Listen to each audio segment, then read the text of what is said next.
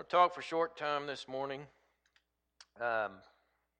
We'll take our reading from 2 Timothy 4 and verse 7. You know, several years ago, back when I was in Lubbock, I had somebody say, well, you sure like to talk about Paul a lot. And I said, well, that may be so. And I guess I kind of shied away from that for a little bit.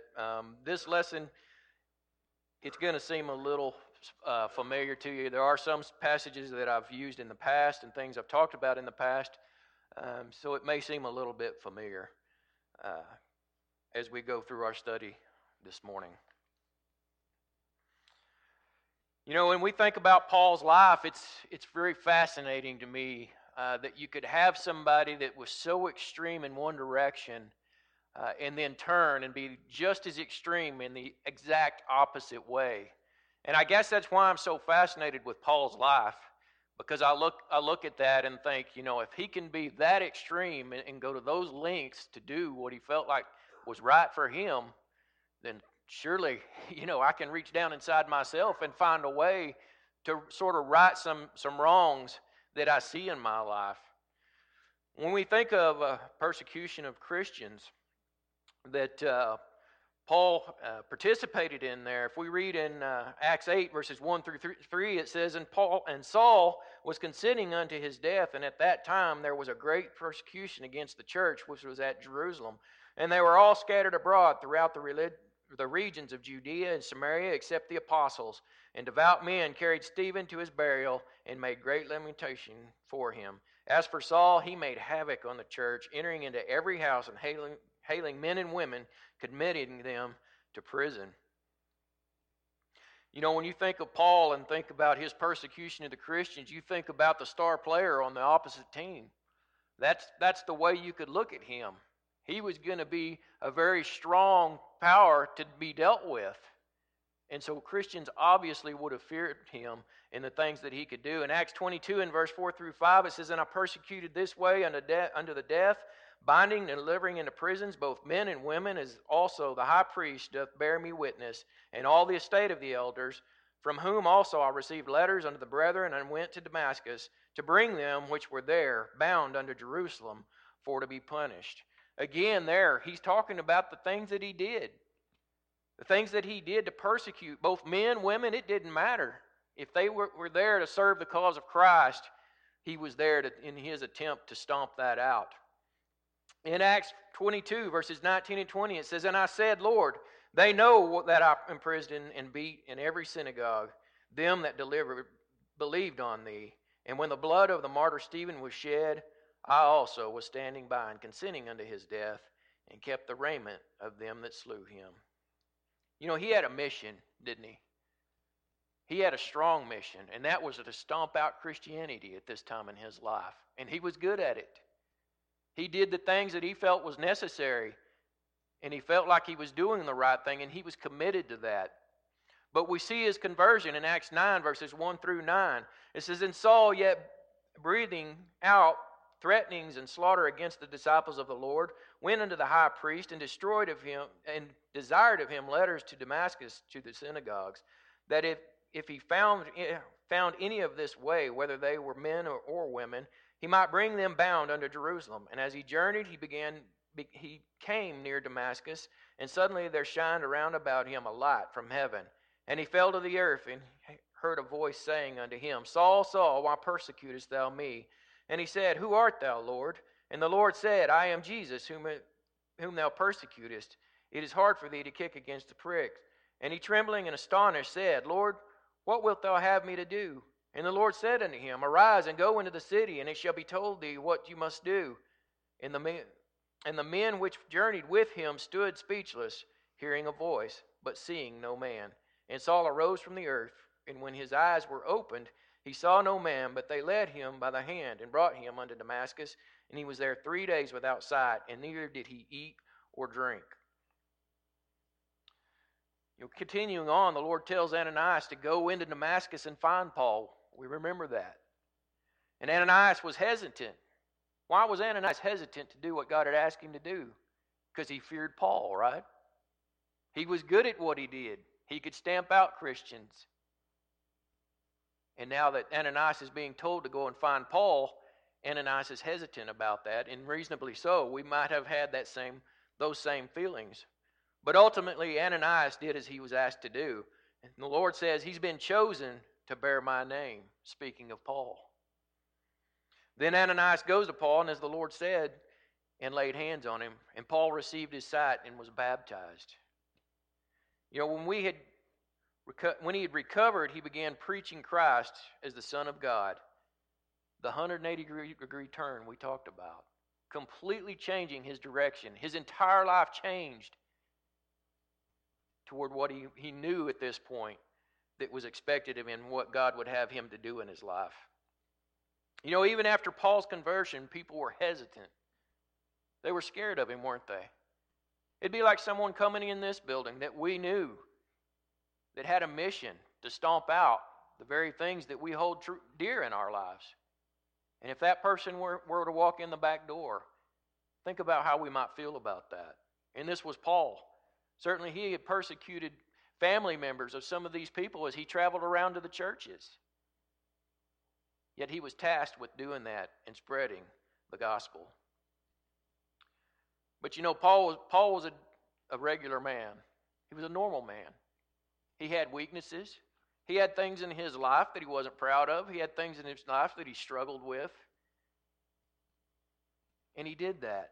He did as he was asked to do. And in Romans 7, verses 14 through 25, it says, "What shall we say then? Is the law sin? God forbid.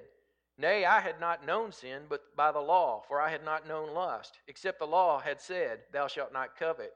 But sin, taking occasion by the commandment, wrought in me all manner of concupiscence, for without the law sin was dead.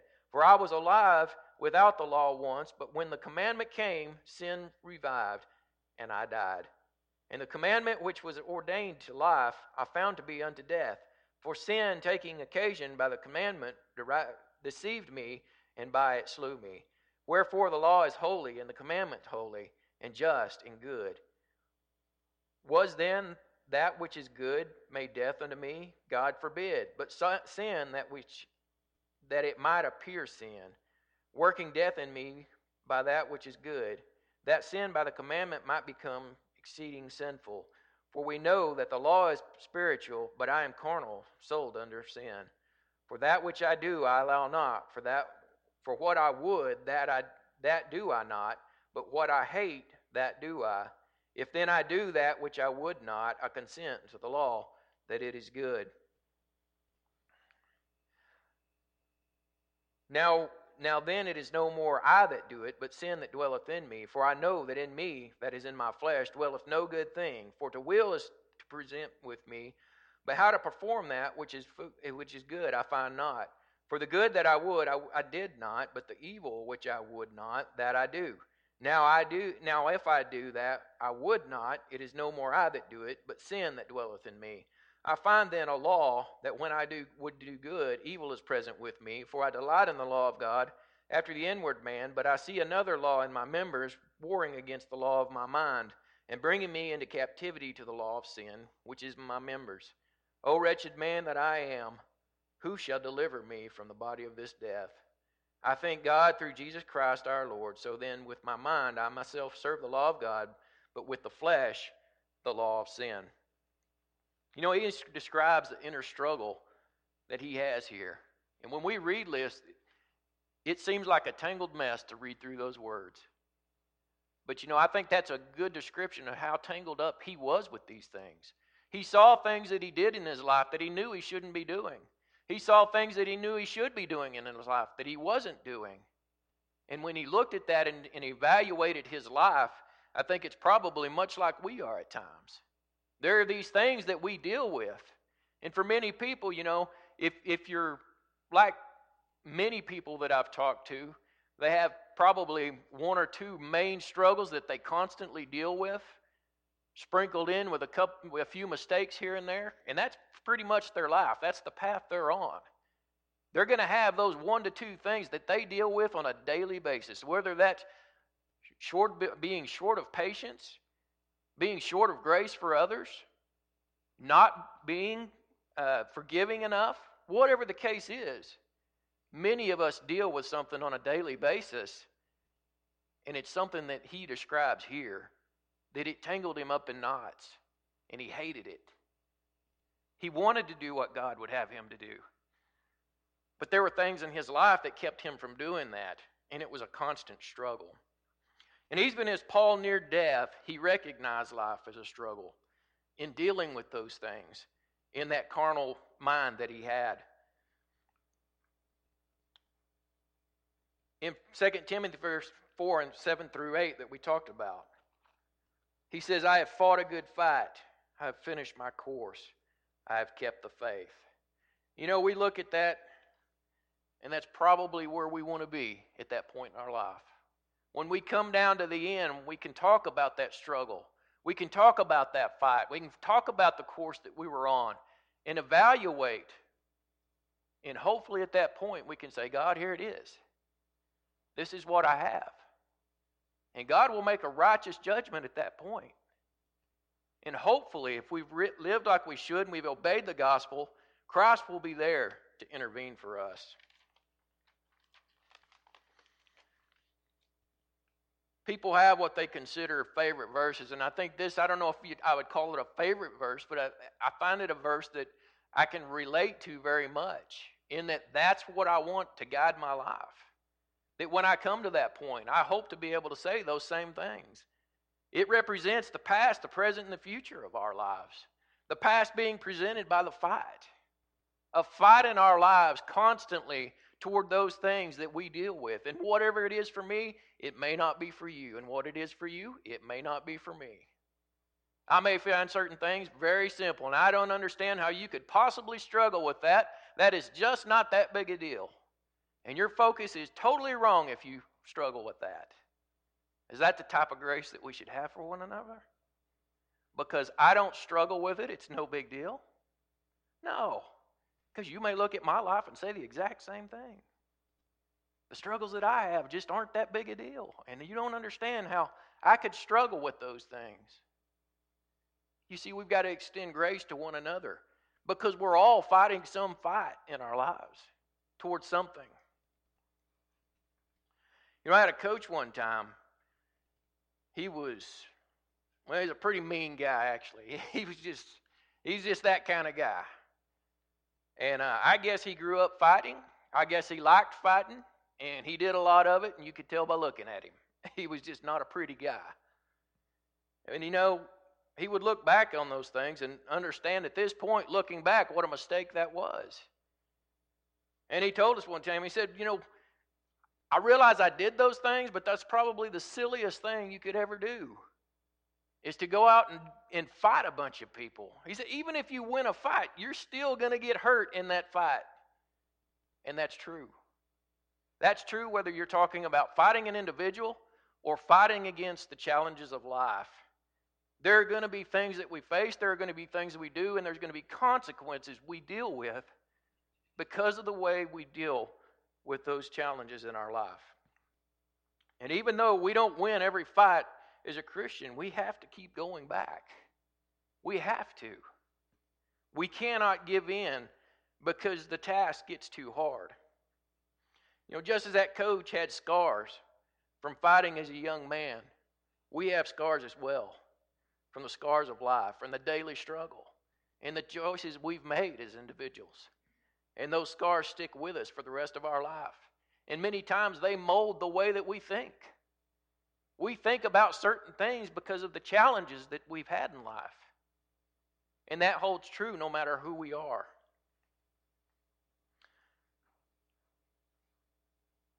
You know, I had one guy say, you know, the town drunk just takes the easy way out. Don't do that in your life. Don't take the easy way out. But you know, when you look at that individual and you look at the mistakes they had, and it's easy to see their mistakes. It's easy to look at someone like that and see that they made bad decisions. But you know, that wasn't the easy way out now. Now that they face the consequences of those decisions. What seemed like the easy way at the time is far from it at this point. And we should learn from those mistakes and do our best not to make those same mistakes. When we think about the present of what Paul was teaching here, The present represented by us keeping faith in God and striving daily to increase that faith. Many times I believe we confuse faith in God with belief in God. It's one thing to say, I believe in God. God's there. I believe He's there. He's going to help me.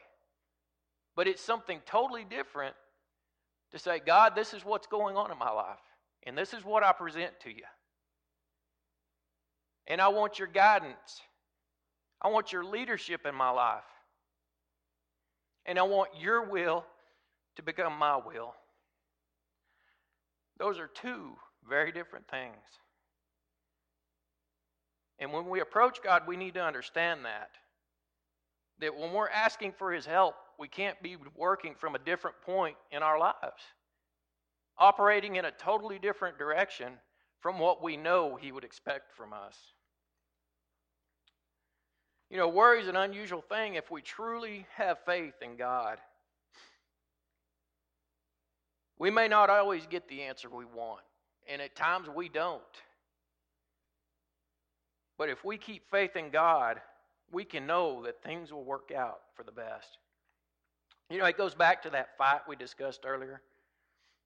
We probably all think of different things when we think of heaven. We all have some picture in our mind about how marvelous that place must be, and I hope we do. I hope we think about heaven a lot. I hope we think about what that goal is and what it might look like and how we might achieve that. And keep in mind, at that point, the carnal body and the spiritual mind will no longer coexist. It won't be there. That struggle will be gone, and we won't have to worry about those things anymore. The constant fight and daily struggle will be over. And sometimes we get sick of the constant obstacles in this life, the things that we face. And as soon as we get past one thing, we have another, and another comes along. And all of these things, and daily life just becomes to putting out one fire and moving to the next. And I think we can all say there's times in our lives when we feel that way. And we fight, and we fight, and we fight. However marvelous heaven might be, there are times in our lives that being in a place like that we don't deal with those things any longer. There's nothing there that could be more marvelous than that. To take the rest that we talk about when we're laying someone that's passed, talking about that rest that they now have. Whether it's physical ailments that they've dealt with, disease that they've dealt with. There's some individuals that just have lives that it just seems like everything bad happens to them. And I've seen people that way. I feel for them. And when we lay them to rest, we know that things are easier now. Now they can rest. And we can take comfort in that. It's sad to know we won't see that individual any longer. But we know they're going to a better place than what they've had here. Whatever those challenges have been. And that's part of the pain in our present existence. To see all these individuals go before us. I think back over years and years of people I've seen pass in the church. And I miss them. I miss talking with them. I miss watching their lives and looking at the faith in their lives. And getting strength from that.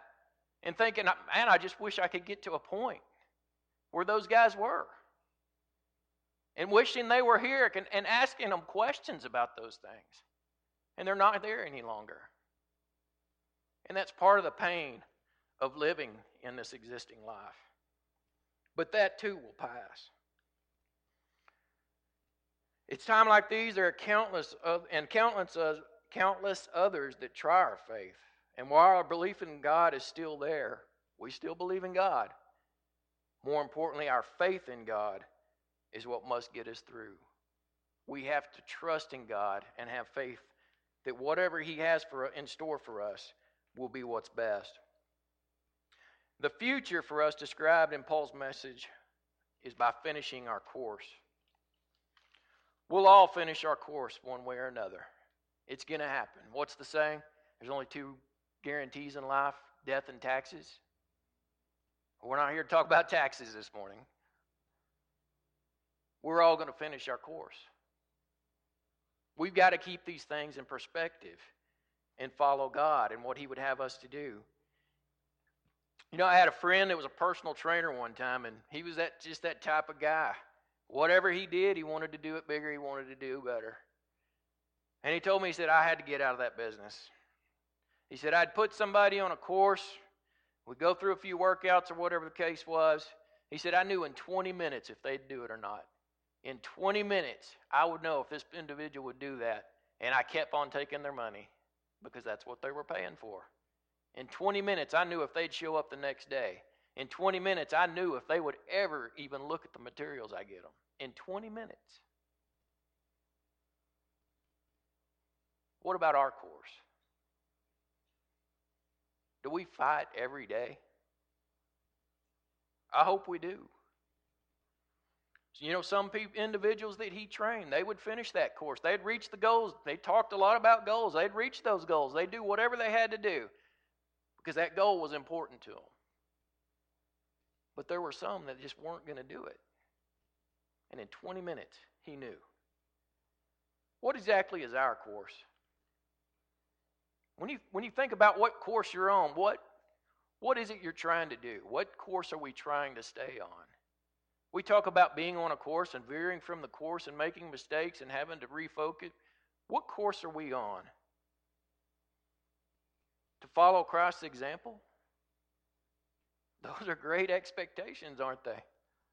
That's a lot to live up to. That bar's been raised for us.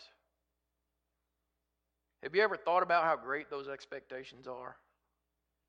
Look at an example in 1 Peter 2, verses 21 through 24. For even hereunto were ye called, because Christ also suffered for us, leaving us an example, that ye would follow his steps, who did no sin, neither was guile found in his mouth, who when he was reviled not again. When he suffered, he threatened not, but committed himself to him that judgeth righteously, who his own self bare our sins in his own body on the tree, that we being dead to sins should live unto righteousness, by whose stripes you were healed. That's the course we're on. When we say we want to do God's will, that's the example we've been given. To do those things. To react the way he reacted. To conduct ourselves the way he conducted himself. That's the course. And you know, Christ was perfect. We're not perfect. Churches are not perfect. The people in churches are not perfect. But we're a people that choose to try and live on that course. In order for us to finish that course, we must allow our daily fight to meet a strong faith that we strive to strengthen every day. One thing we have to remember is that living a life faithful to God doesn't just happen. It takes effort. It takes effort on our part. We have to do certain things. We have to offset certain negative influences in our life by something good. And that's why we come here. That's why we come to be around other people that have that same goal, that are on that same course. The Christian life is not passive. It never has been. It's proactive. We have to do certain things if we want to be successful in staying on that course. We have to proactively seek it. We have to be proactive in our prayer life. We have to be proactive in what we choose to do and how we're going to follow Christ on a day-to-day basis.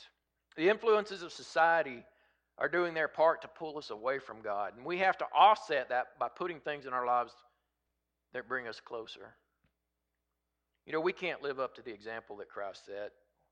We can't. None of us are perfect. And we shouldn't use that as an excuse to not strive to be on that course. You know, it's easy to say, well, nobody's perfect. I just can't be expected to do the things that he would have me to do. And I don't think anybody here thinks that way. But we have to be cautious that we don't look at that and use it as an excuse. You know, we can learn from Paul's entire life We haven't even mentioned all the many things he did in Christ's name and the people's lives that were affected by him. There are many. There's a lot of studying that we can get from his life. But if we remember nothing else, let's remember his words to Timothy. And fight a good fight, finish our course, and keep the faith that gets stronger day by day because of the things that we do. Remember that. Remember the course you're on. I hope something that I've said this morning has been helpful. You know, when we think about Paul's life, there's so many different facets to it. You look at his past and how horrible it was, and then you look at him as he strove to follow Christ, and you see a guy that did some amazing things. And when we look at our lives, hopefully we see ourselves being successful, being on that course. And even if I've made mistakes this week, I'm going to rectify those things. I'm going to correct those things in my life, and I'm going to get back on that course because that's what's important. You know, I think it's the Navy SEALs that have a saying, the only easy day was yesterday. And, you know, sometimes that's the same in our lives. Yesterday was easy, but today's a new day. We have to go after that new day just as we would by focusing on what's important in life. Thank you for listening to today's sermon podcast. If you'd like to know more about this subject or any other Bible topic, send us a message at our Facebook page, The Church of Christ, Wheeler Area.